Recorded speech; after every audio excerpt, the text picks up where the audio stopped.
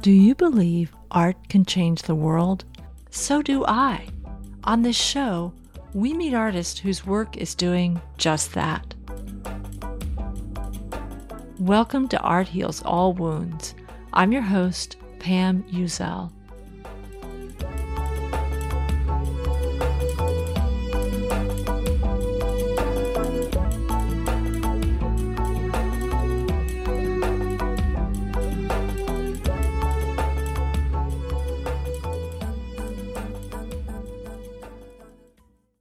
Next week, I return with a full episode, but this voicemail that I received felt right to share, for me at least, as we continue into the holiday season and face so many situations in the world right now that may shake our sense of belonging.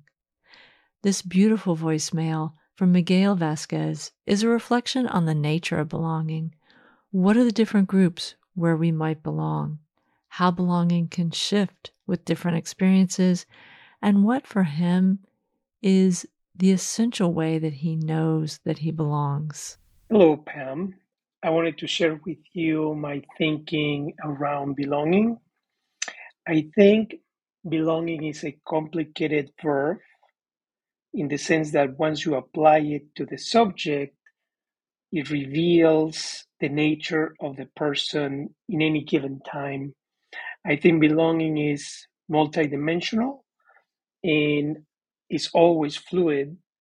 In some cases, I think we inherit our sense of belonging, like our family, for instance, and sometimes we make it fit our own needs and desires, like our friendships.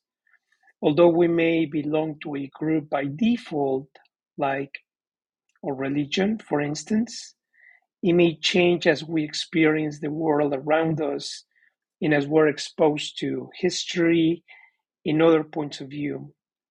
When I think about belonging, I imagine being with people who nurture me, who motivate me, who listen to me, and who love me, no matter who they are.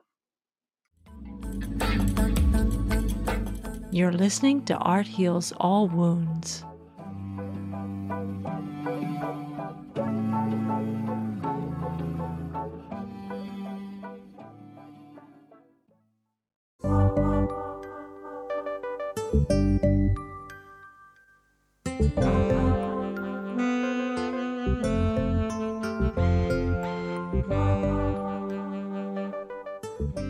I'm so grateful for this voicemail with this beautiful reflection on belonging from Miguel.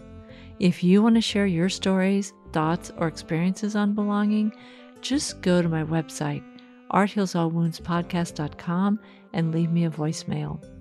If you want to support the show, you can leave me a little something through the Buy Me a Coffee link. I'll be back next week with a full episode. Thank you for listening. The music you've heard in this podcast is by Ketsa and Lobo Loco.